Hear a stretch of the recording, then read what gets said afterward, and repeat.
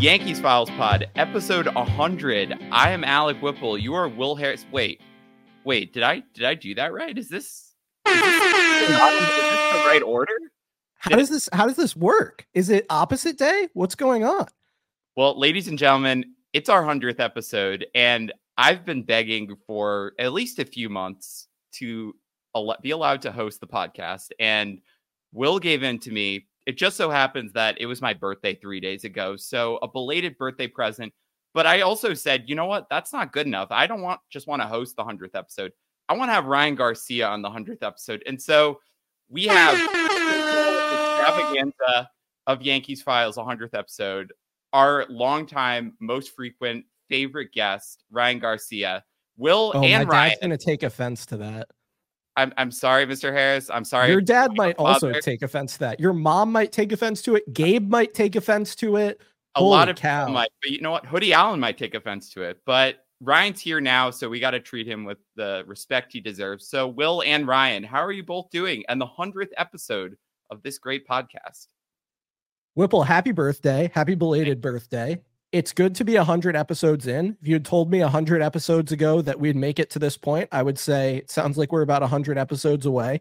So I'm glad we did it. No, in all seriousness, I think it's cool to look back on where we started and how far we've come, whether it's all the guests we've had, whether it's the growth we've had, whether it's, adding video, like people can watch us right now. It's been a fun run, and I think letting you host every 100 episodes or so is probably about the right ratio. Let's get into baseball season. Ryan, how's it going?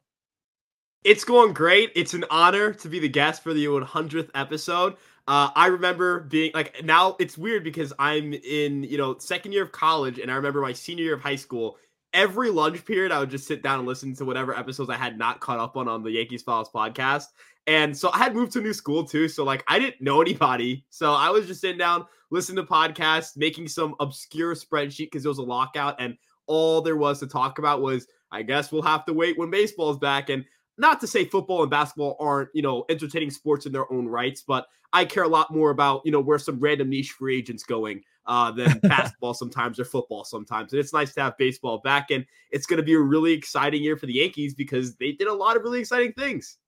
Yeah, Ryan, we're going to have to clip that. And that's on repeat as our testimonial, why you should listen to Yankees Files. I think you are the prime example of, somebody who really kind of got in on the ground floor, and look where you are now, guest on the 100th episode.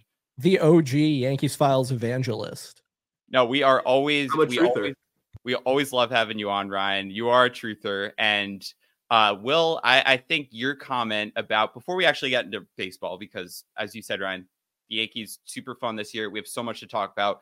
But Will, your comment about looking back and all the things we've done kind of transitions nicely to our brief surprise activity that I've teased. We're not going to take long, but I wanted to take a few minutes on the 100th episode to do another draft. And we're going to do a speed round, rapid fire draft of the top moments of Yankees Files. What do you want on your team? If you're assembling a team of the things that you've done with Yankees Files, the experiences, the guests, anything related to Yankees Files, what are your top 3 moments? And Ryan, podcast only or full brand? It's everything related to the full brand. Ryan, you're welcome to participate for as much as you want. You can have 1, 2, 3 picks. We don't want to leave you out of it, but there is a lot of crossover, and we've done a lot with Ryan. We've met Ryan. Maybe that'll be in the draft. Maybe it won't. Who knows? But this draft, I think, is a short way for us to just reflect and kind of share, what are our favorite moments from the first about 3 years of Yankees Files. So, Will, this is unfair. You've gotten to consider this for weeks. This is going to be, it's low stakes. I'll go first to take the pressure off because I feel like I know what your number 1 pick is going to be. So, and it really can't be my number 1 pick. It's more specific to you. I will go first and say my number 1 pick is, I'm really between 2, but since Ryan is on, it's the podcasting event at Somerset Patriots in summer of 2022. And I feel like that was the first time I kind of realized this is crazy. Like, we're doing this podcast and somebody has recognized it. And now we get to go and tour the Somerset Patriots Park, talk to Sparky Lyle, talk to Brandon Lockridge, get to sit and watch a great game, meet some other people who also do this. I think kind of just solidified that, you're not just talking to the void here. This is a really cool thing that we're doing. And that kind of put it into reality besides just sitting in the microphone. So when we saw a lot of great prospects who are now going to be competing for spots in the 2024 Yankees. So that's always the thing I look most fondly upon. That's the one I would go with. So we were hoping that was going to be a hug watch day too. It ended up not being. It was, I think, right. It was around the trade deadline, and a lot of trades made that year, so it could have been. But Will, instead, what's your the Yankees ended up with Andrew Benintendi.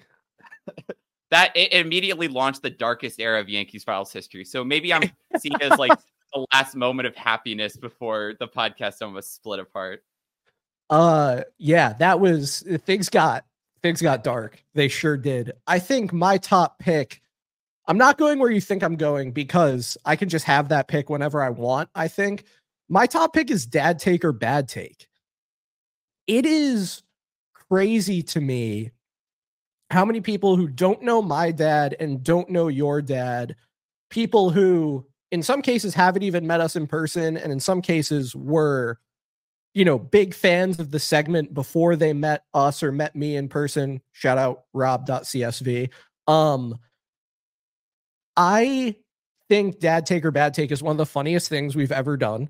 If we can pat ourselves on the back for our comedic genius here, I think it's an awesome segment. I think it shows the way that baseball fandom gets passed down between generations. I think it shows the way we look at the game in different ways than our parents. I think it satisfies what I'm learning is a very deep-seated desire for my dad to disseminate his takes on the internet. So I'm glad I can provide him an opportunity to do that. Yeah, I think dad take or bad take is up there with the best things we've done, if not the best thing we've done. I think it's awesome. I love it. And expanding to moms, Cynthia Whipple making her appearance. Maybe Leanne Harris is potentially making an appearance this year.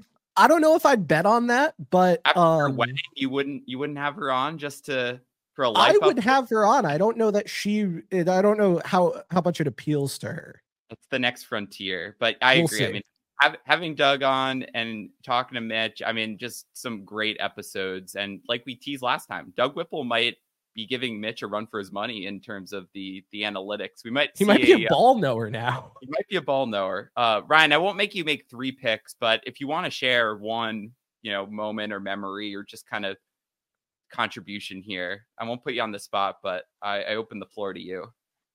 Yeah. So I wanted to go with the sentimental one at first, but I was like, I think your answer was pretty sentimental, and it was a fun event. Don't get me wrong.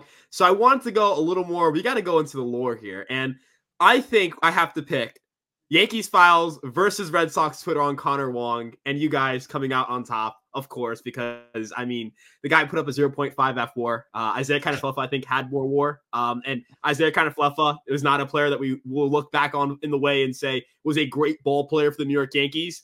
All respects to him and all good wishes as he goes on to play for the Toronto Blue Jays. But yeah, no, that was fun.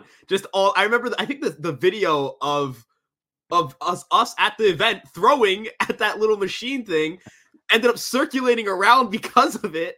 And and all of that just for them to lose the argument. I mean, it's about as bad as it gets. It's like if you put, let's say, you put out like a $300 million payroll, you lose to a team with a $20 million payroll, right? You guys just put a take into the air, and it was a right take, by the way. It was. And it gets swept in a series. I mean, Connor Wong, not a good baseball player, right? And I wish I could be more vocal about it, because some of the takes I see on Twitter sometimes really are just like I can't, like, it's just like I can't. But at the same time, I don't want to get too involved, because I'm not that I'm not good at debates, but I don't think I bring it like that anymore. I think I might have lost my curveball a little bit in terms of Twitter arguing. But yes, they were saying he was a top 10 catcher. I thought top 15 was absurd. Top 10 is like, there was not a point in time. I mean, I get I get not loving when WAR says something you don't want to hear, right? We all have those baseball players we just wish would be good. I wished for weeks that Andrew Heaney would be a capable major league pitcher for the New York Yankees, just for him to be unbelievable for the Los Angeles Dodgers the year after. And losing it never the came Heen to Dog fruition. Bump Day bet is actually an awesome Yankees That was WAR awesome. moment. I was on a plane to California when that happened. It was that was an unbelievable day too, because that was in the middle of like the best stretch of baseball from 2021, or maybe the second best. I would argue that stretch where they just go to Boston and they go to Toronto and basically clinch their playoff spot. I think that might have been the best part of the season, just because it was against rivals, and it was. I guess the Red Sox was against rivals too, but at Yankee Stadium, not that I expect to win those games, but it's different to get a Fenway sweep in, national television, all that stuff. But you know what? I think both those moments, and both related to the Red Sox technically, but I'll throw those two out there. We've waged a lot of war with Red Sox fans. I mean, like, definitely in the last year, I think they've become very hostile. Like, I'd lump in when I made the point that Ohtani probably is not going to want to move to Boston, and suddenly I was like attacked from all corners. Will, you've gotten into a lot of one-on-one debates with one of those guys. What was the guy's name? We're not even going to talk about him. But yeah, I'm not. I know who you're talking about. I'm not mentioning them. Not happening. Right, I do want to point out that from the time that we started getting all the Connor Wong blowback to the end of the season, he was worth negative 0.1 WAR. He had a 61 WRC plus, and the Red Sox went 22-36. So I'm not saying I made that happen. I was also right about Jarren Duran that he would significantly regress because his BABIP was like 412. Like, dude, it was so easy to be right about the Red Sox this year, and Red Sox fans who were either blinded by delusion or shackled by their own stupidity, which is inherent to them. Let's remember, I don't think my fiance, who's a Red Sox fan, heard me say that. Just couldn't grasp it. And I'm very proud of the victories that we were able to capture there. Yeah, I also want to point out there are four very respected outlets that have also graded the Yankees farm system over the Red Sox farm system. So that's a little victory lap for me, because I fought that war. You're the prospects guy. I mean, you guys remember the Yankees can't trade for Juan Soto takes, and like I'm just just throwing that all out there. But oh yeah, Whipple, you had a tweet about that. Yeah, you were like, the Yankees have to give every good player they've ever had a way to get Juan Soto, and the Red Sox can get away with this. Yeah, I remember those trade proposals. It was also, I was like, the Yankees farm system will be as good as Tampa or Baltimore's next year, and everyone was like, that's the craziest. I think Red Sox fans were like, no, that's impossible. Yeah. But anyway, is great. The Red Sox being so bad. The Yankees had the worst season they have had in any of our lifetimes, and we're still better than the Red Sox. Like, it is a glorious thing when the Red Sox are bad. And some people want their rivals to be like competitive. If the Red Sox never score another run in the rest of the existence of their franchise, it can't come soon enough. Like, I hate that team with every fiber of my being. And I think it is so great that in the worst season we could have even fathomed for the Yankees, we still got to dunk all over Red Sox fans and all over Red Sox Twitter and all over the Boston Red Sox for months on end. I think if anything is proof that there's a higher power, that might be it.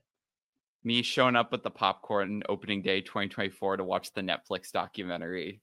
I am here for it. Or 2025. I'm so excited. Awesome. All right. My second pick is going to be our interview with Eric Jagielo and Jake Cave in winter 2022. Go Irish. That was, I think, another moment where I was like, wow, this is like crazy. Why am I doing this? Why are we doing this? This is like, we should not be allowed to talk to these people. And it was a great conversation. We learned so much. That was the only time after a podcast I like had to sit on the couch and like lower the like blood pressure and adrenaline, because I was like, it was so awesome to talk to them. They were really cool. It was not just like an empty ball player interview. They had so many great insights. They really gave us some great insights into the Yankees minor league system and their own experiences. And Jake Cave is still playing for the Phillies. I mean, watching the NLCS, seeing Jake Cave, like, that's pretty cool to have had them on our podcast before, he kind of, for Jake Cave's case, kept playing in the majors. And to have a former first round pick of the Yankees, like not something drafted before Aaron Judge. Drafted before Judge. I didn't think we'd be doing that when we started this. So another really like eye-opening, this is real and we're not just like, messing around with microphones moment. Yeah, we had a guy who was picked before Aaron Judge and a guy who has like a 1.5 career OPS against Trevor Bauer.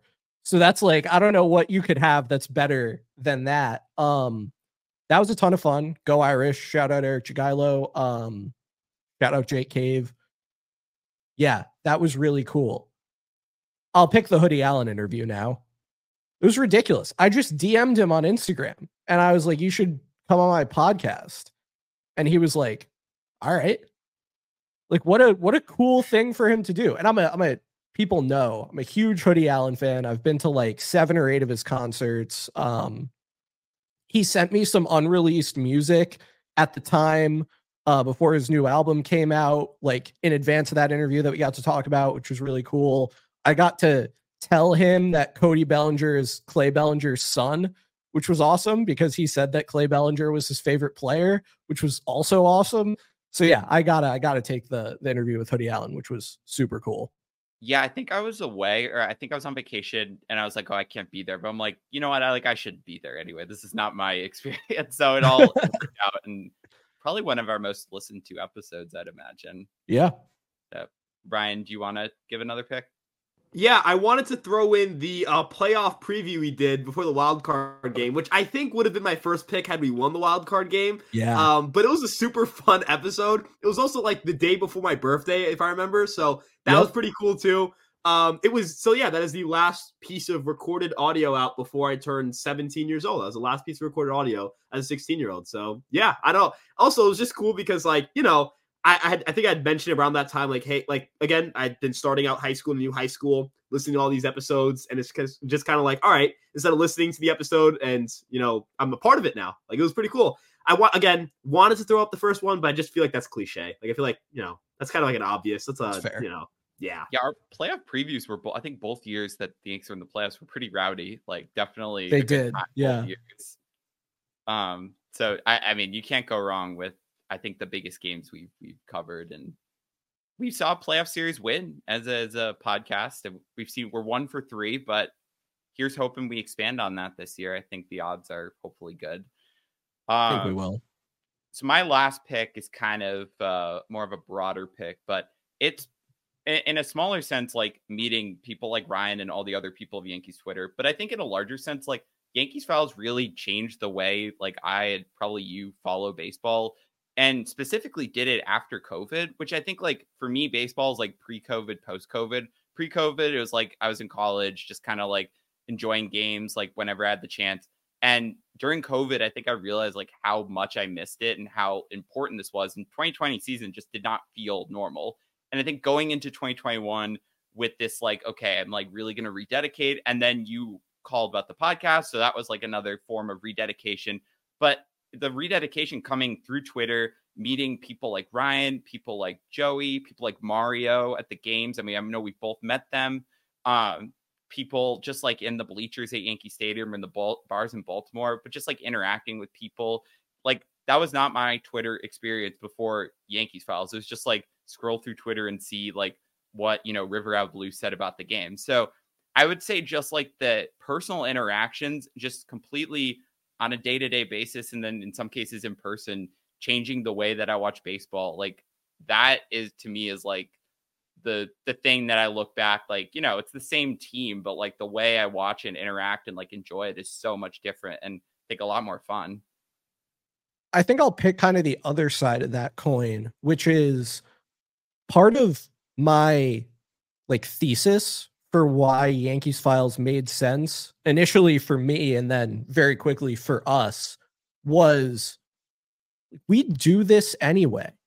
Like, I was on my personal Twitter tweeting about Gary Sanchez in 2016. Like, it was nobody read it. Yeah, you had a blog. Like, it was in 2012. Like, this would happen anyway. Conversations between us would happen anyway. Like, I distinctly remember at the beginning of 2017, a conversation we had where I was like, they could have spent money on anyone and they picked Aroldis Chapman. Like, don't they realize they're not going to be good this year?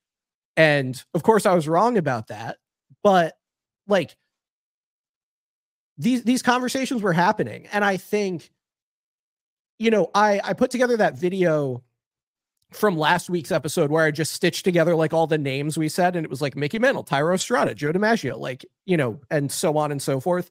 And I posted it on Twitter with what I think people probably interpreted as a tongue-in-cheek comment that was really a genuine comment, which was like, if this video isn't evidence that I do this podcast for me, like, I don't know what would be.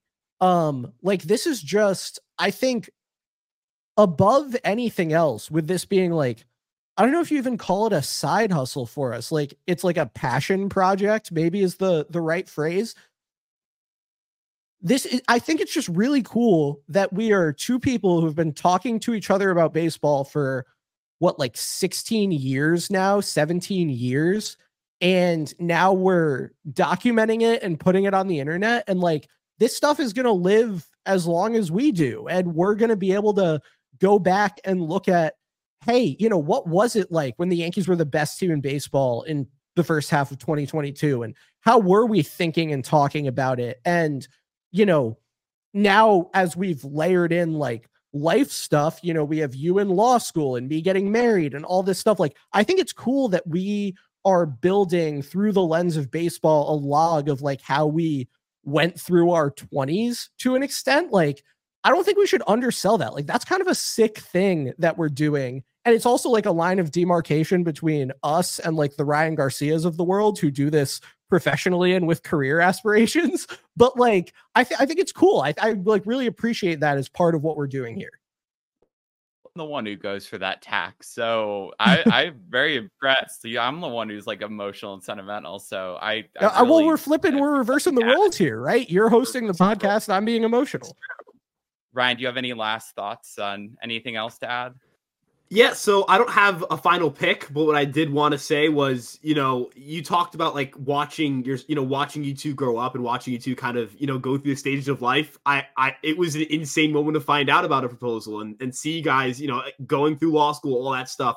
You know, seeing you two take this from just like, I mean, at first it just started as, just an audio recording, you know, talking, blabbing, talking about the Yankees, whatever it may be. And you've got video, you've got, I think one of the best Twitter accounts on Yankee Twitter in terms of just interacting with fans going at it.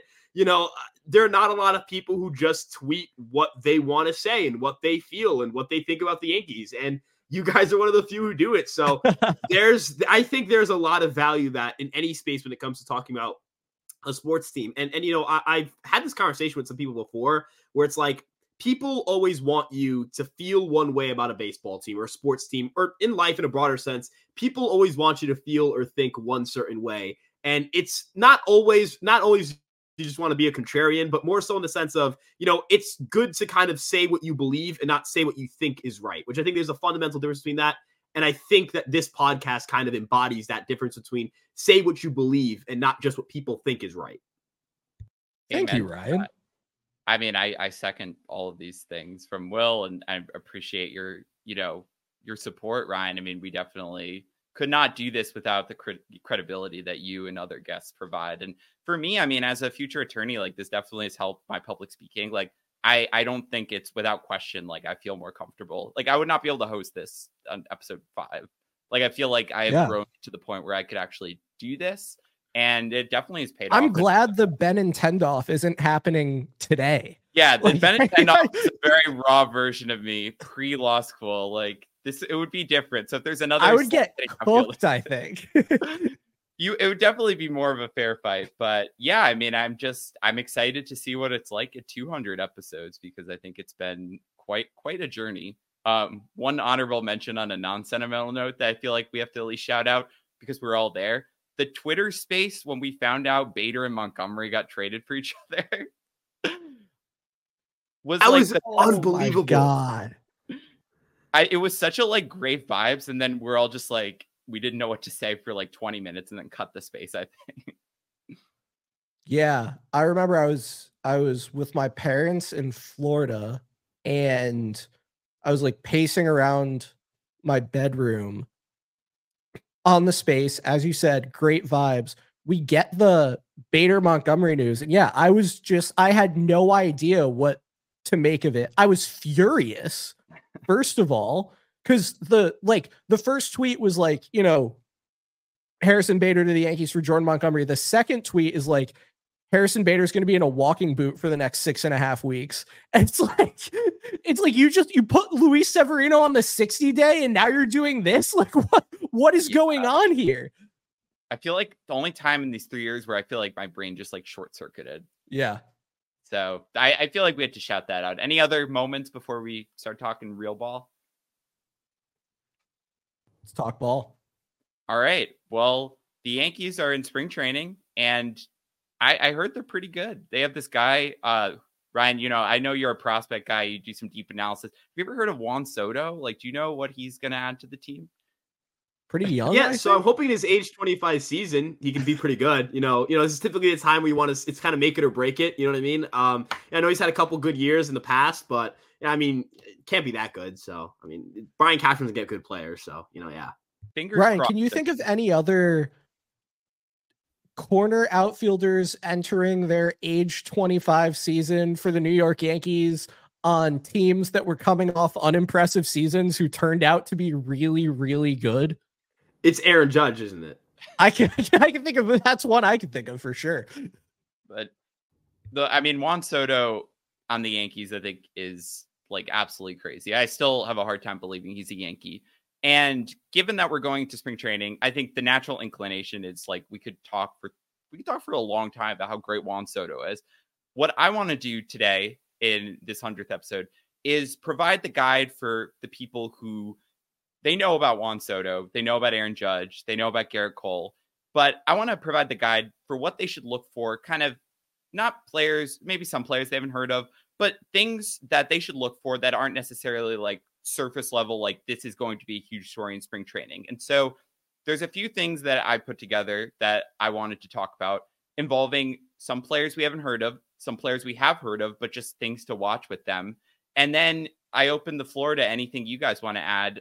I know with the three of us, we always, the first 30 minutes show that we'll go off tangents, and the Yankees are great. Like there's so many exciting things to talk about. I think this first week has solidified like how fun this season is going to be. The mindset just seems like they're all unified in the same direction. So I think it's going to be a very positive episode, but I want to bounce around to a few places that might not be on the back page of the New York Post, just to talk about some things that fans, if they're watching spring training games, might keep their eye on. And we have the prospect guy, Ryan Garcia, on. So let's start with some prospects. And who better to start with than one of the favorites of both of, I think, everyone on this pod, but you guys specifically, Ben Rice, because I think everyone knows Will Warren, Chase Hampton, Spencer Jones, kind of the bigger names, but Ben Rice is definitely not a name that the casual fan has heard of. And he's a guy who could make an impact pretty soon. He was super impressive last year. He's got great exit velocity. He's got really good hitting ability, and the stats were there. It's just a matter of, is he going to repeat that next year? So Ryan, what's the realistic impact that Ben Rice can make? Should we be expecting anything this year? Should we be optimistic about his place as a future Yankees catcher or first baseman? I mean, how should we think about Ben Rice? Rice, baby. I just like Ben Rice is a guy I look at and I say, like, there's just so many impressive skills. Like the raw power is pretty good. The game power translates really well because he pulls the ball in the air a ton. And again, like when you pull the ball in the air a lot and you already make a pretty good quality of contact, that's going to result in a lot of home runs. That's what we saw in Double-A. Is he going to hit 16 home runs in 48 games at the major league level? Probably not. That's unrealistic for that's an unrealistic expectation for any player. But he certainly has really good game power. The plate discipline's pretty good as well. Like he makes really good swing decisions. He's patient. He'll strike in zone when he needs to. In terms of just not hitting ground balls, that's also a fun one because you kind of think of like the prototypical power hitter. They kind of have either a flaw with putting the ball in the air or a flaw with contact. And Rice doesn't have either flaw. So look, I get it. People are going to say, well, he's 24 Double-A for a reason. Well, that reason's because he went to Dartmouth and that's an Ivy League school. And when he got drafted in 2021, there was no Ivy League season. So they had to scrap together some league and they didn't really get the same college experience in terms of playing. And that's compounded with not playing in 2020. So really, he didn't get to play properly organized baseball for 2 years. He had a really injury-riddled season in 2022. He has, I think, 163 professional games played with a very small sample size of college play. So, this is a guy who doesn't have a lot of reps above the high school level.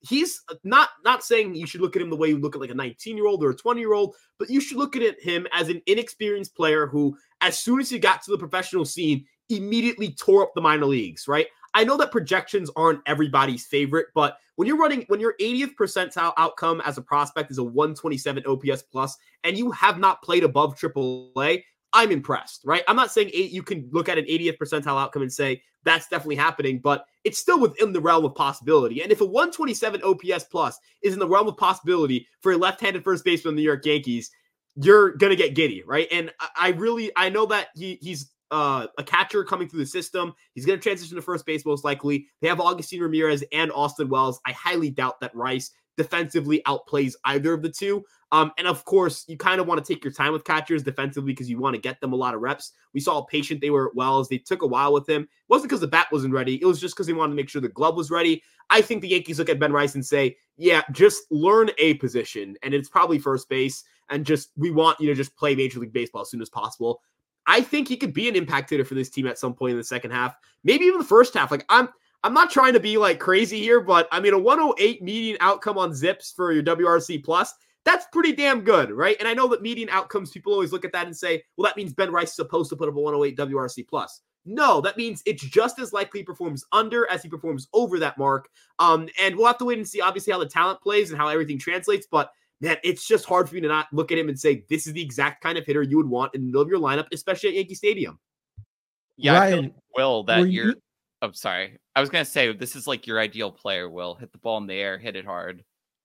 He's like Jake Bauers, but he strikes out less. And that's like that's Jake Bauers' problem, right? Like, he could be a phenomenal player, at least the like renewed version who now beats the hell out of the ball.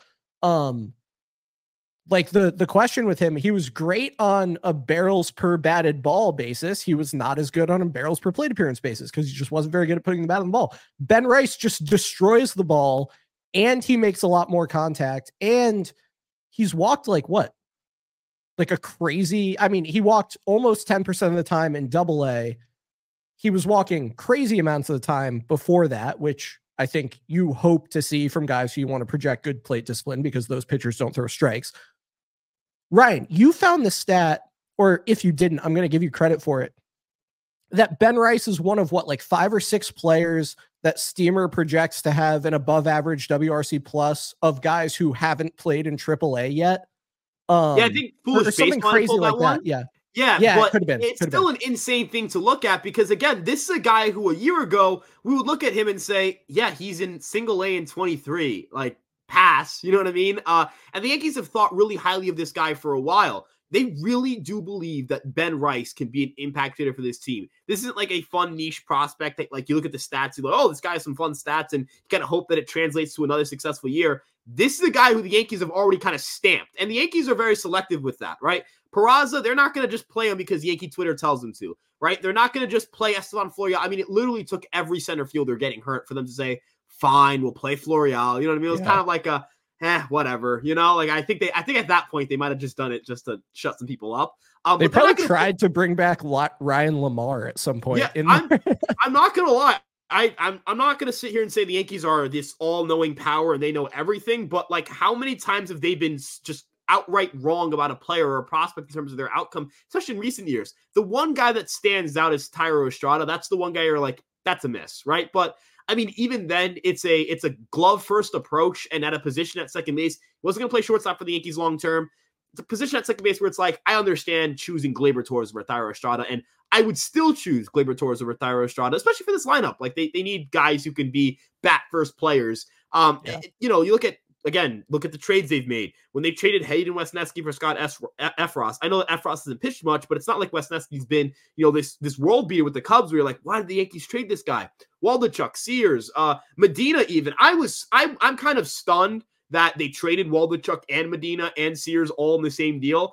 And I'm kind of looking at the trade and saying, I mean, most of these guys would have been like 40-man casualties. Like, could you imagine losing, could you imagine losing Yoendrys Gomez or Luis Gil because you wanted to roster a guy like JP Sears. And I'm not saying Sears is bad, but he's not going to amount to much if he doesn't, fix a lot of things that he hasn't fixed yet, right? And he is an older guy. So I think they want to avoid a situation like losing Garrett Whitlock, let's say, to the Rule 5 draft. And I think they've done a much better job at that.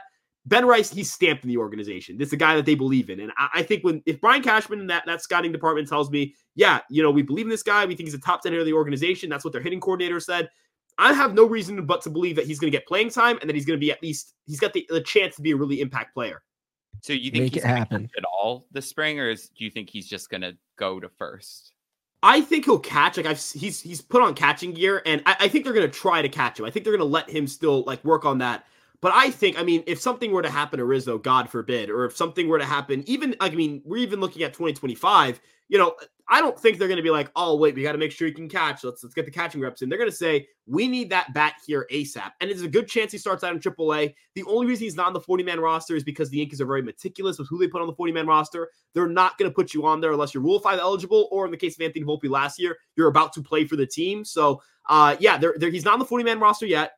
He'll be there as soon as he's Rule 5 eligible, which is next winter, or even sooner, right? If, again, something happens, I wouldn't be surprised if he's the first man up. And I would love to also see him get some DH reps too. Stan looks a little more nimble, a little more athletic and all that stuff.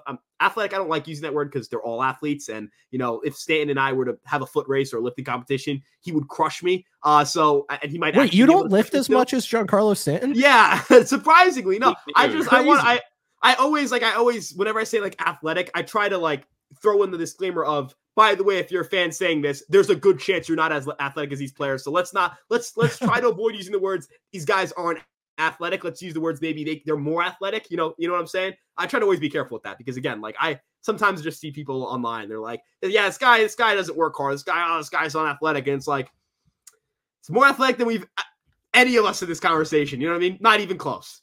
Yeah, I feel like the correlation of saying you're unathletic directly correlates to how much you sit on the couch and how much fast food you eat, how many beers you're drinking. So, but it's funny because I feel like if a year ago, Ben Rice compared to Everson Pereira, I feel like stock up for Rice, stock down for Pereira.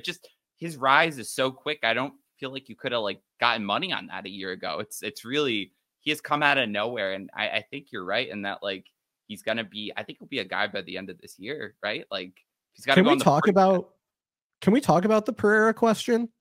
Yeah, let's talk about Pereira. What's because on what's going to happen? To me, it's sick that Everson Pereira came up and did hit some baseballs really hard. What he maxed out at 112 miles an hour or something, which is faster than a lot of good major league players, but he basically refused to hit the ball in the air. And the concerns about his contact were as well-founded as those concerns could possibly have been. Everything we were worried about with Everson Pereira, I think we saw with Everson Pereira. What do you make of that, Ryan? How should we be evaluating this guy? Because from a tools perspective, you can see the raw power. We didn't really see the game power because he was putting the ball on the ground a lot. You can see the speed. You can see that he's a capable outfielder, but the hit tool is really concerning. The plate discipline wasn't great, even from a willingness to take walks perspective. The batted ball profile was ugly. I know there are some lists that still like him a good amount. How are you thinking about Pereira? Do you think there's a path for him to capture those tools and become a productive player? Or, did his stint in the majors expose just kind of who he is when he faces that level of competition? Yeah, so my biggest concern is actually the playing time. I don't think Everson Pereira's really got a window of opportunity unless something unforeseen happens with the Yankees injury-wise, and I'm not saying it can't. I'm just saying it would, again, take a lot. And if you're relying on, all right, you need two outfielders to go down. You need Dominguez to not come back for a really long time. You need Jones to just stink and not surpass it in the depth chart. I think that the issue is just going to be there's not going to be much of a window of opportunity. But as it pertains to just who he is as a player, the contact skills are obviously way behind, right? Like if you were to grade out his hit tool, you might push it towards a 20. Like Fangraphs has him as a 30. 20 is about as low as it gets, a 20-80 scale. So when you're at 30, when you're just one standard deviation above the worst you could be, it's not good. But again, the power, it's hard for me to write him off because the one thing he's unbelievable at is arguably the most important thing for establishing your ceiling. The ability to do damage on a baseball is not just his is not just good, it's arguably unmatched. He had the highest exit velocity, tied with Spencer Jones. The guy's 6'6", by the way. Spencer Jones, almost a foot taller than Everson Pereira. At 93.8 miles an hour on average for an entire minor league season. That's about, I think he played 80-something games, which, again, that's like half a major league season. But relative to a minor league year, that's unbelievable, right? You look at that and you say, oh my God, right? Like this guy could be really good. And, you mentioned the swing decisions, the plate discipline. The strikeouts to walk numbers were not good. Like, don't get me wrong, those were ugly. But the actual swing decisions themselves, there's this metric called Seager, which was developed by Robert Orr of Baseball Prospectus. His Seager score is ridiculous. It is really, really good. Yeah. So if you look at it, minimum guys who had 100 plate appearances, because you have to lower it to a point where you get Pereira to qualify. Everson Pereira is 9th in all of baseball. Only Aaron Judge was ahead of him. His swing decisions are he swings a lot in zone, and his chase rate is right around average. I know people naturally assume passive is good, but I do think aggressiveness should be valued more. I think people undervalue aggression. Being a guy who doesn't chase more than the league average, but swings in zone 80% of the time, basically, is some super valuable. When you get a pitch to handle and you swing at it, that's great. The problem is he comes up and he swings and misses, right? Like it doesn't. So he is swinging at pitches that he ought to be able to do damage on. So he's just, okay. He's capable. So here's kind of the thing. It's, do you swing at pitches you can handle?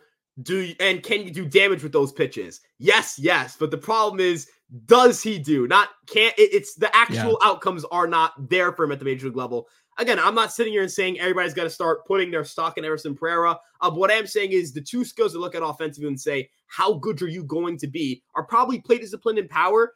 Hit tool obviously really matters, and that's the thing he struggles the most at. But I think you can get away with a subpar mid tool, hit tool, or a below average hit tool if your power and plate discipline are really good. And his are. He just needs to be like a 30% strikeout guy. I would even say he could be a successful hitter at that clip. But that's my favorite kind of tantalizing. And he's kind of the most fun kind of player in the sense of like, the guy will go out there and hit a ball 114 miles an hour and it'll like go straight to the outfield wall and you blink and you miss it. I remember I went to a game in in Binghamton against Somerset Patriots.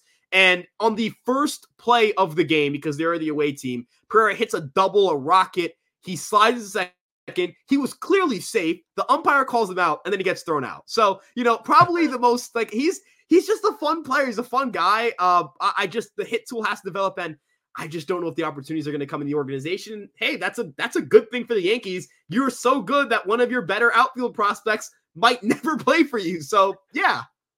Put a stake in the ground here. Who's going to be better in the major league season in 2026? Everson Pereira or Teoscar Hernandez? I'm going to go, I'll say Teoscar because he's the more established major leaguer and because he just went to the Los Angeles Dodgers. So he's about to figure something out about it. He's going to learn things about himself he didn't know. So, he already hit a ground rule double today and the Dodgers are going to celebrate they won 14-1. So, I mean, I'm not saying they're going to win the World Series. It's not one of those like, oh, the Dodgers are going to win it all. It's all over. But it's one of those like, that's a pretty good start to your spring training. It's a nice vibes kickoff to your season. Brian, the Pereira stuff makes me think of an interesting question. So I think a lot of fans, there's like a split where, some people are like, oh yeah, like Peraza and Pereira, that should be the headline of every trade package. And some are like, well, that's ridiculous. They've struggled in the majors. No one's going to want them. What's like, should we penalize Peraza and Pereira for coming up and not having major league success? Like, or if they don't have success this spring training, do you think that gets penalized? Maybe not but like, talent evaluators and teams looking at them in trades? Like, do you think that will negatively impact their trade value, or is it, the long-term stuff, the tools, is that more important? Like, how should we view their lack of success in the majors when evaluating them as players? That's a really good question. So obviously, I think there's a big gap between public and private perception. And I think the thing is just that I think teams are less excited about Peraza's defense than we've always been. It's always been like, this guy's going to come up, and if he played shortstop for a full year, he's going to contend for a gold glove. And it was always, Volpe will never be that. And then Volpe won a gold glove in his first season. So it was like, it's a little bit weird, right? The problem with projecting defense and when you're a defense over hit type of prospect is we didn't have like actual data to evaluate your offensive success at the minor league level. What do we have to evaluate your defense, number one, and number two, are tools more important than defensive production at the minor league level? Again, and production that we can't actually evaluate. Sure, I know Baseball Prospectus has some defensive numbers, and, don't get me wrong, I do at least look at them, but we know they're not even close to a perfect painting of the picture, because even at the major league level, we don't really fully understand defensive value the way we understand offensive value. So Peraza's case is always going to be weird. Look, I think the Yankees are better off starting him out in AAA. I know it sounds unpopular, but they're going to want to get him full-time reps. They want him to be, prepared and getting ready and all that stuff. He does have some interesting tools because he does hit the ball like decently hard at times. He's shown the ability to hit the ball over 112 miles per hour. You're just kind of like, why can't he do it more consistently? I wish he could, and I kind of hope he leans into his power, because if you look at his best years at the minor league level, it's not striking out 13% of the time. It's like a 21 to 22% strikeout rate, which, when you look at the lower levels of minors, you're going to expect that number to get, bigger as you get to the major league levels, but also doing a ton of damage. He's not like a small guy. If you look at him in pictures, if you look at him in frames, he's got a little bit on him, right? And he's still fast. He's still athletic. So, I think teams are rightfully so not going to trade like Edward Cabrera for him. I'm not saying Edward Cabrera is a stud, but he's a controllable pitcher who has an above average ERA in his major league career and has pretty good stuff. I understand where the Marlins are saying, hey, everybody wants pitching and everybody's paying so much for pitching. We're not just taking Pereira and Peraza for that. But I also understand from the Yankees' perspective, why sell low on a player who you have minor league options on? These two guys can always just start out in AAA, build up their value a little bit potentially, and then maybe you see, what teams are looking for at the deadline or what teams are willing to trade for. Even trading Oswald Peraza for 2 to 3 years of a solid reliever is a huge win for the organization, because it's trading a player that you weren't playing for something you might need at the time. And in Pereira's case, I would even argue the same thing. And I'm going to throw this out there. I think Pereira has a better chance of rebuilding his value because he's younger, number one. And number two, you can legitimately just chalk up his struggles to the guy got called up. I mean, last year, all that talk about like the lack of proper communication that kind of confused minor league players. It is definitely different to go from like, all right, this is an organization that was built on the hitting philosophies that Dylan Lawson set to the Yankees actively fired Dylan Lawson and brought in a guy who was as different from Dylan Lawson as they could possibly get. Like, that's confusing. That's going to confuse guys. And Pereira's, like, we're in an age now where there are players who have legitimately played professional baseball only under the guise of the guide of analytics and advanced data and forward, modern thinking philosophies. When Everson Pereira comes up and he's probably told something that I'm not saying is harmful, but may be foreign to him because it's not what he's used to, that's going to throw you off. Like, if I'm taught to do something one way, I think anybody with any experience with any work, I'm not even saying like some big time job, any job at all, when you're told to do something one way and then you're told to do it in an entirely different way, that affects your performance. So I definitely think Pereira has a chance to rebuild his value a little bit. Peraza, I'm lower on than I've probably ever been, just because we're in year 3 of this and he still hasn't been traded or given a full-time job. So yeah. I just have a fourth option. Can you shed light on that? I thought it was an injury thing and he wasn't really injured. I think it has something to do with like his minor league games. Everybody who had minor league games that they should have played in 2020 probably got somewhat affected by this rule, because the way that fourth option works is you have to, if you don't play an X amount of games or you don't play a certain percentage, whatever it may be, you get a fourth option. And a lot of guys like Luis Gil got hurt. So obviously he wasn't playing as much as he would have. Peraza, 2020 happened, right? That rule really came into effect, and that rules really become prominent because we lost an entire minor league season to the COVID pandemic. Okay. I assumed it was something around that, but I mean, I think this would all look a lot different if he didn't have a fourth option. So definitely makes a big impact for him. I want to shift a little bit to the pitching side because you kind of broached it earlier, but when we were talking about this before, that the Yankees have done a really good job identifying, what pitchers to hold and what pitchers to deal. And we saw that more this year where the Yankees traded a bevy of pitchers for Juan Soto. And we don't know how those pitchers are going to pan out, but we kind of see that same calculus that they made by trading Waldichuk and Wisniewski 2 years ago. They, last year, kind of making that same decision, who they're going to keep, who they're going to trade. And they've put their chips in the Will Warren and Chase Hampton basket. And, I know they're prospects, but the Yankees have rotation spots open. And at least in Will Warren's case, it looks like he at least could have an impact on the major league team this year. So I guess I have like two questions. One, which of those two do you think is going to make the biggest impact this year? And two, is there something that the Yankees are missing in terms of like converting these prospects, coaching them up, the Hamptons, Waldichuks, Warrens, coaching them up into prospects, but then it doesn't seem like any of them have gotten across the line to become really good major league starters? Is there something missing, or is it just, individual fallings? Like, how do you see that? Or is that not even a shortcoming? Like, is it just these guys haven't had time yet? And three, yes. How confident are you that either Chase Hampton or Will Warren will have a better major league career than Drew Thorpe? Ooh, those are okay. So I like that last one a lot because that's I've been thinking.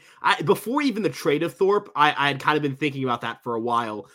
So as it pertains to the first question, kind of regarding Warren or Hampton, who's going to have more impact just in 2024, I'll go Warren because he's the guy who is older, more minor league experience, more minor league success, has established himself in AAA already. And I think he's kind of just ready to go. Like, I think the Yankees could start him out in the rotation. Like, how many teams have a fifth starter better than Will Warren is kind of a question I thought about.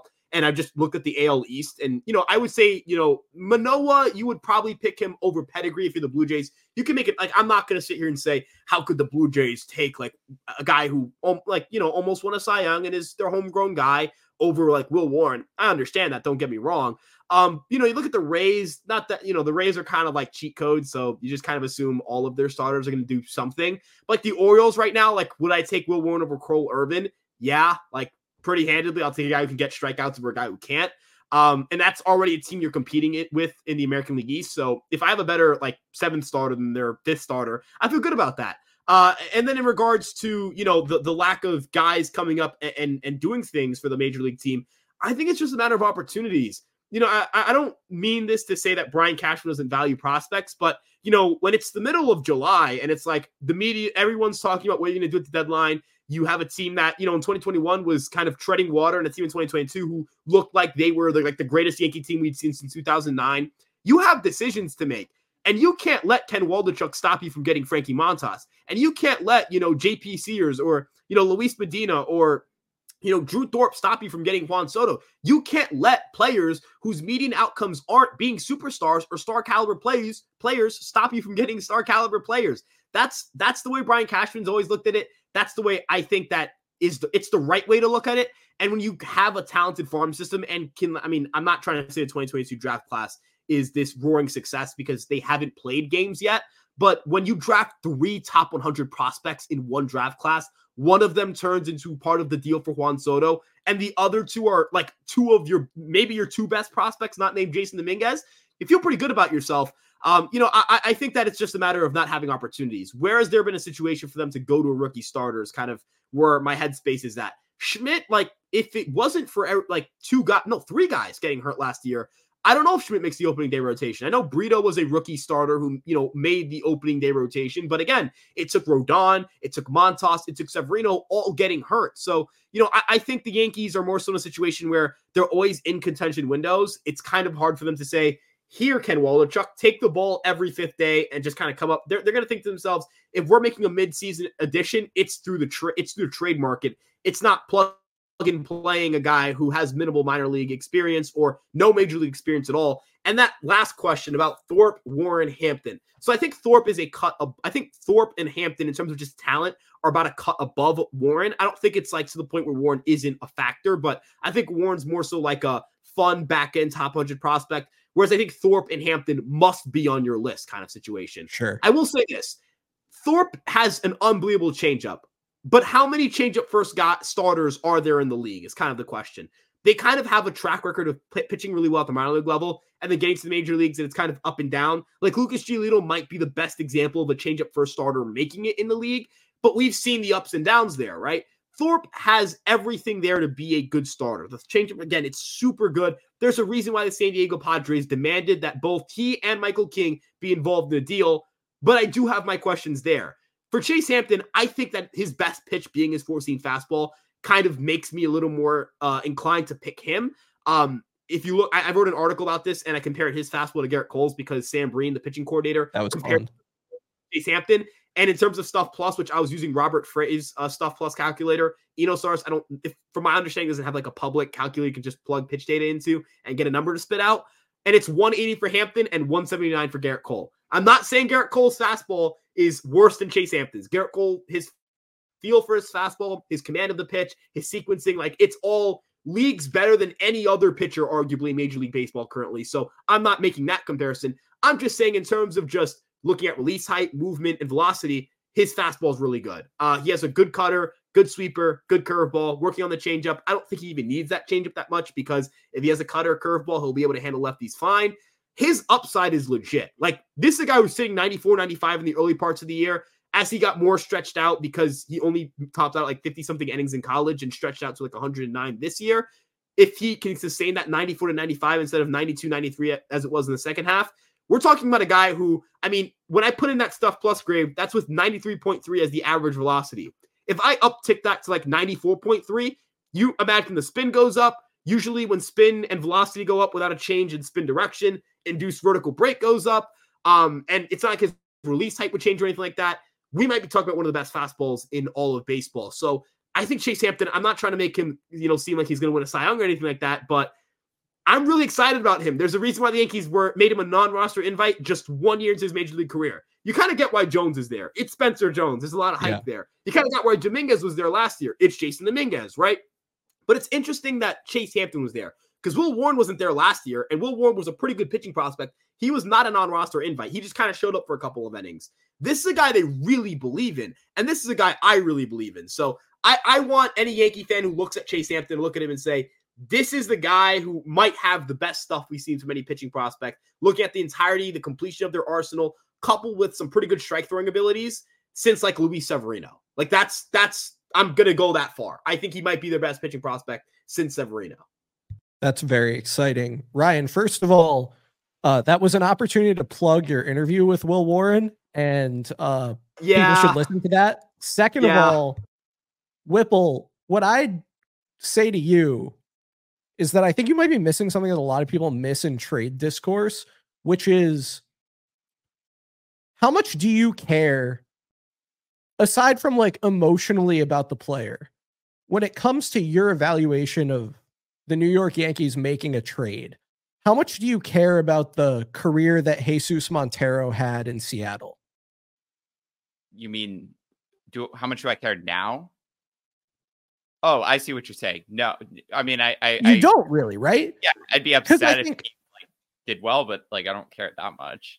Yeah, and I think when we're so you raise kind of the question of like player development and getting these pitchers across the line. Like I would argue, and I do often argue on Twitter, that if you trade a guy away and you get something valuable, or you get something that you expect to be more valuable to you in the near term than that guy is, that's all you can do. And like, am I going to say, oh, you know what? The Yankees are bad at developing pitchers because when they traded Hayden Wesneski to the Cubs, he didn't like tear it up.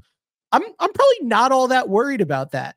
And I also think like these guys are getting to the brink of the major leagues and then changing systems, potentially changing philosophies, changing parks, all this stuff. It's like, I personally, maybe I'm wrong about this, but I personally don't really see that as a reflection of the Yankees player development. I see what the other teams were willing to give up to get those guys as their assessment of the Yankees player development. And I think when you look at the guys that the Waldichuks and Medinas and Wesneskis and Drew Thorpes, of course, of the world have been traded for, that's what we're being told about how people perceive the Yankees' ability to develop pitchers.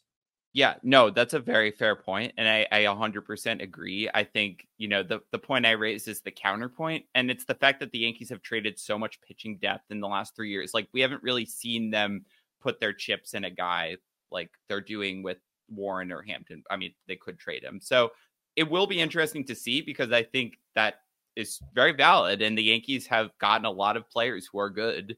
Maybe they don't always play well with the Yankees, but the fact that they can coach these guys up out of nowhere is, I think, like you said, probably more impressive than the fact that they're not getting across the line with other teams.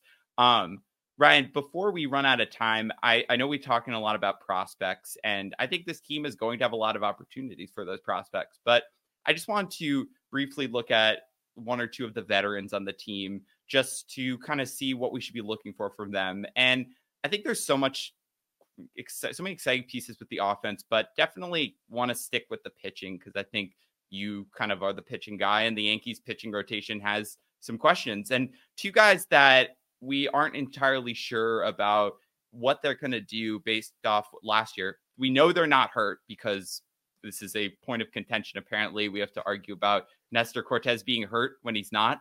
But Nestor Cortes and Carlos Rodon, what are you looking for them in their spring outings? What would be kind of a successful 2024 for each of them? And kind of what's your thought process on like how they're going to contribute to the team behind Garrett Cole?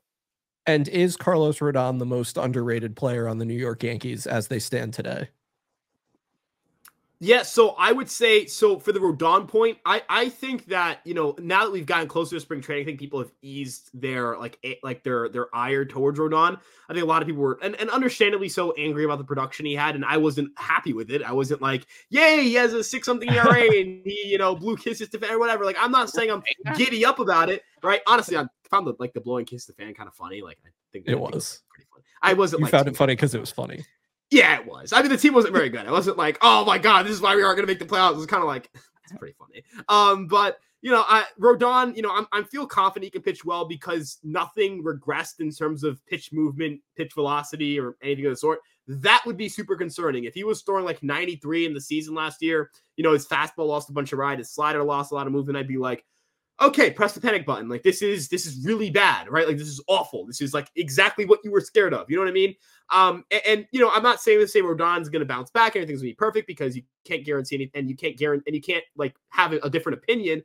But I think you kind of have to look at him as he's healthy right now. And when he's healthy, he's very good, right? Until that changes, until his health changes, I'm going to just assume he's going to be very good because that's what I've seen him be. Like, that's the pitcher I've grown accustomed to knowing for Carlos Rodon. And then as it pertains to Nestor Cortes, who, you know, I found it crazy that like people think he would be cleared to throw live bullpen sessions while not healthy in spring training. Like, it's not a matter of, oh, my shoulder's feeling a little like not good. Let me keep throwing. Teams will not allow you to pick up a baseball. You know what I mean? You get shut down, right? Especially when it comes to the shoulder. And you know, we saw with Montas last year. The Yankees didn't go, just pitch through it. They're like, yep, you're getting surgery. You're done. We don't care how bad it's going to look. You got to get surgery. It's done. You know what I mean? There's a long history of the Yankees shutting guys down in spring training. Yeah, in a sense, it's weird. It's like the Yankees baby their players too much, and the Yankees also push them too hard. It's very, very a very weird dynamic of like, oh, these guys are soft. They rest them too often, and why are they pitching through injury? That's a different conversation, though.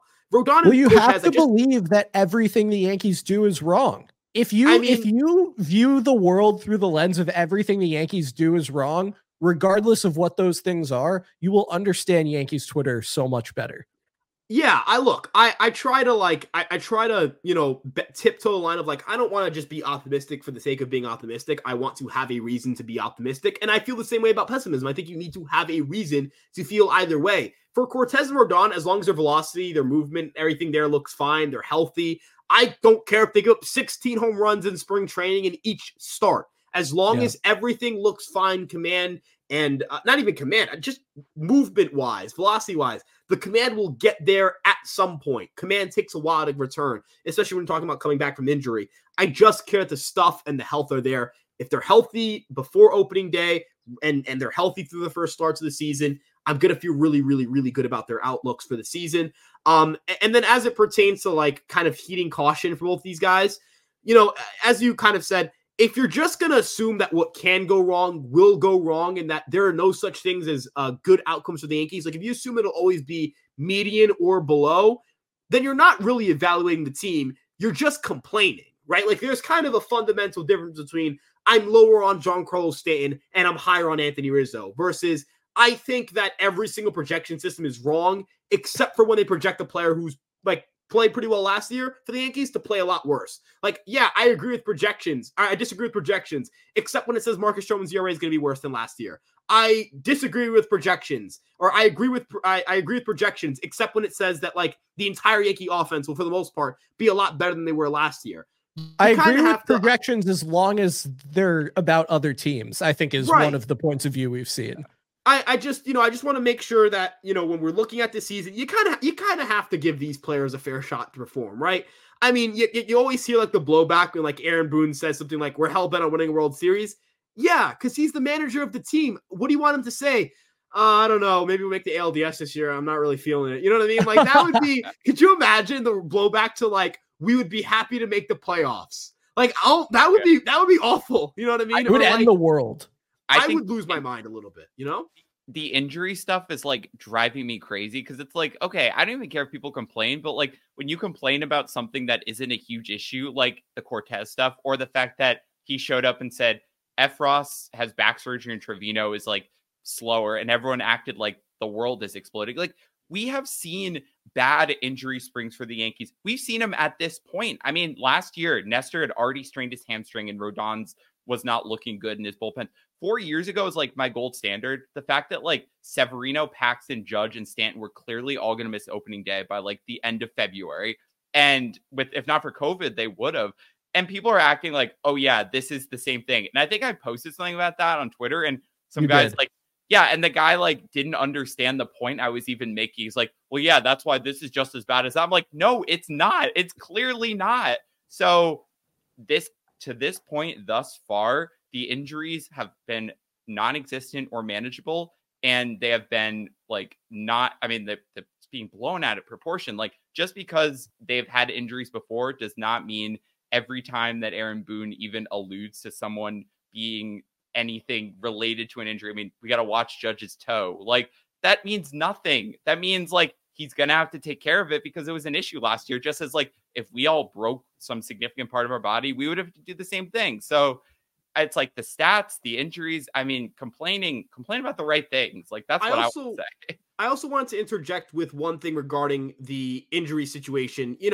Everybody, I think, I agree with like the overreaction. I don't think anybody's celebrating that Trevino and Efros are hurt, but it's more of a matter of like, it could be so much worse. Like, Trevino isn't even going to miss opening day. You know what I mean? Like, yeah. Efros, you were already kind of like, is he going to be back? Like, when is he going to be back? Do we know if he's going to be ready? Like, Boone even hinted at, it wasn't even like some random thing. Boone mentioned, I forget where, but I had gotten like replies about, hey, Boone had talked about Efros is not going to be ready for opening day, or he had a setback. Like, I'm not saying this team hasn't, this team has to tell me everything as it happens and not wait until they get confirmation.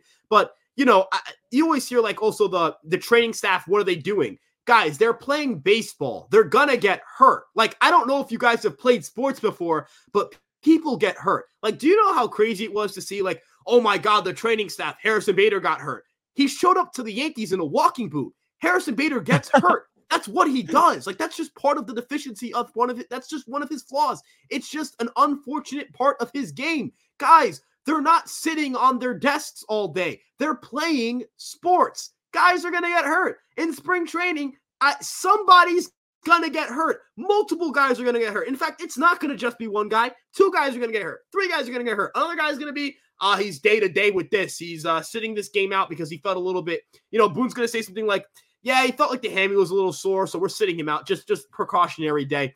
And people are going to be like, oh my God, the training staff, what are they doing? You're not going to see him until August. Yeah, it's like, respectfully, like as respectfully as possible, most people saying that, no, all people saying that are not doctors, because doctors would never say that, number one.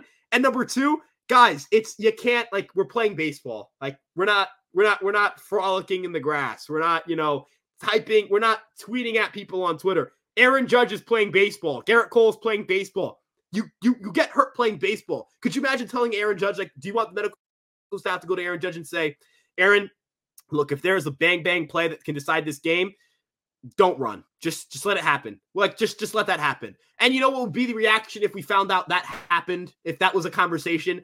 oh, the Yankees baby their guys. Oh, they're so soft. They don't push them hard enough. Like that question. You guys remember that question that Boone was asked relate to Scott Proctor, who never won a World Series here and blew out his arm because he got overused? Like, it's like, why don't they push him more? Look at Scott Proctor, a World Series champion, a guy who got pushed and it worked. He blew out his freaking arm. He blew out his arm. Like, I don't, like, I just would not be able to handle the story. Yeah, I just like, look, I didn't mean to get this worked up, but like, guys, no. If I have to see, like, I know I'm going to see it this year, and it's going to be the thing that pisses me off the most. It's going to be the people who are not doctors and have zero medical expertise, none at all, and have never looked at any medical information going, oh, man, this medical staff sucks. Oh, what are they doing? It's like, Eric Cressey is extremely respected. Like, I don't know what else to say. My favorite is like the situations where they pull someone early from a game and then everyone gets like fired up and then they're just like in the lineup the next day. Like that always makes you, because it's like the sky is falling. It's like, oh no. You guys remember the Judge thing in Tampa, like in 2021, where he didn't play 2 games in a row or something like that? Or like it was right before spring training and everybody's like, yup, he's hurt. And Boone's like, it's spring training. We're just not playing him. Like, what are you guys talking about? It must be so funny to be like Aaron Boone reading Twitter and just being like, what are these guys talking It's got to be the greatest thing. Yeah. One of my favorite things about the discourse, and Whipple, we got to wrap this up. One of my favorite things about the discourse this year was when the Trevino and Efros news broke, people were like, why does this only happen to the Yankees? Like, the Yankees are the only team where guys show up to spring training and then we find out they're hurt. And then we find out that like Kyle Bradish might need Tommy John surgery. Who knows? John Means is going to miss opening day. The Orioles traded for Corbin Burns after knowing the Bradish news. Like, we found out that like Ohtani wasn't going to be ready for the start of spring training or whatever. Like, I don't know where people get these ideas, but Yankees fans, I think, and we won't dive into a whole discussion here. I think on the part of many Yankees fans, there is a desire to be miserable. And there's also a desire to be mad and right.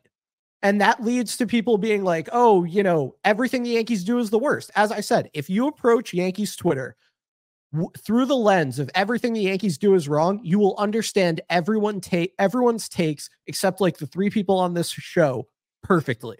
And it's a damn shame. Yankee psychology. That'll be the next 100 episodes. We're going to have the Yankee psychology segment, but we do have to wrap this up. So we're going to do rapid fire confidence because it's the beginning of spring training. And generally, like, I don't know if there are many reasons not to be confident right now, but I'll pass it off to you guys for just general vibes and to put a number on the utter happiness we're feeling watching Juan Soto and Aaron Judge hit back-to-back home runs in batting practice. Hit it, Ryan. Or Ryan. Sorry, guess first. Yeah. I'll go with a nice calm, nice 10. Give me the 10. Right now, give me the 10. There is Juan Soto content. Like, I've been staring at videos and pictures of Juan Soto just like in pinstripes and all that stuff, and it still doesn't feel real that this guy plays for our team. I'm so like I couldn't be happier right now. Vibes are good, and I'm gonna enjoy that. Look, I know everybody's gonna be like, well, what about when something goes wrong? I'll worry about it when it happens. Right now, things are good, and I'm gonna bask in it. Well, I think the grand tradition of Yankees Files, as we're celebrating our 100th episode extravaganza today, is that when Ryan is on the podcast, I end up giving a 10 in the confidence rating. So I think I have to. I think I got to go 10. I'm not guaranteeing that it'll be a 10 next week when we do our next episode, but for now, I think I can't break with tradition here. It's got to be a 10. I mean, it's the 100th episode. Like Will said, Ryan usually boosts our confidence. And at this point, maybe it's not like a battle-tested middle of August 10, but it's a preseason 10. Like, that's pretty cool. Last year definitely was not a preseason 10. I think there was lots of kind of concerns at the beginning of camp with injuries and just not being sure about the lineup construction. Whatever the case is, I just feel like none of those issues are here at this current point. And again, watching Soto and Judge just hit bombs, like, that's as fun as like non-game content as you can get. Everyone seems happy. Everyone seems motivated. I think they're really like ready to put last year behind them in a way that I haven't always perceived. And so I'm going to go 10, and we're just going to have the perfect 10s for the 100th episode. I think that's very fitting. So before we wrap up this great episode, do either of you have any parting shots or anything you want to plug, Ryan? or Will. I mean, you're on here every day, Will, but still plug stuff. Yeah, so you guys can check me out at Fireside Yankees. Obviously, that's where all my stuff is at. I also opened up a new podcast under Fireside Yankees for our prospects. It's the Baby Bombers podcast, so check that out as well. And as for my parting shot, thank you guys so much for having me on. Like it's always so much fun to be on this pod. And thank you guys for all these 100 episodes. Again, you guys got me through my senior year of high school. So yeah. Love it. Great to have you on as always, Ryan. It was our pleasure. Certainly. Luke Weaver in for a big year. Book it. I think that was your first. Do you do parting shots, Will, or you just kick it over to me? Is this your first parting shot? Sometimes it's my first parting shot where I'm not going to do a bunch more after. Fair enough. Well, my parting shot is thank you, Ryan, for coming on. Thank you, Will, for letting me host. I hope this wasn't a train wreck. I hope I will be allowed to do this again in the future. Feel like the kid who stole their parents' car, now they're returning home from going out and having fun. We're going to see what the reaction is, but I think the thumbs up I just saw means it went well. I had a good time, and I think we're all going to have a good time watching the Yankees this year. So probably won't get the plug exactly right, but you can follow us on Yankees Twitter at Yankees Files. You can read the blog, yankeesfiles.com. Will's written some good content. Maybe I'll start writing again. I think with this team, I feel like the motivation is there, and anything can happen when Soto and Judge are in the middle of your lineup, including more written content this year. But please keep listening, keep following us. We're going to come back with some great spring training episodes, and the season's right around the corner. So we're going to be back to our weekly schedule soon enough.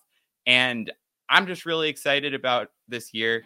I'm also excited to have gotten the chance to host. So I'm signing off from hosting for probably 100 episodes. So thank you all, and let's go Yankees.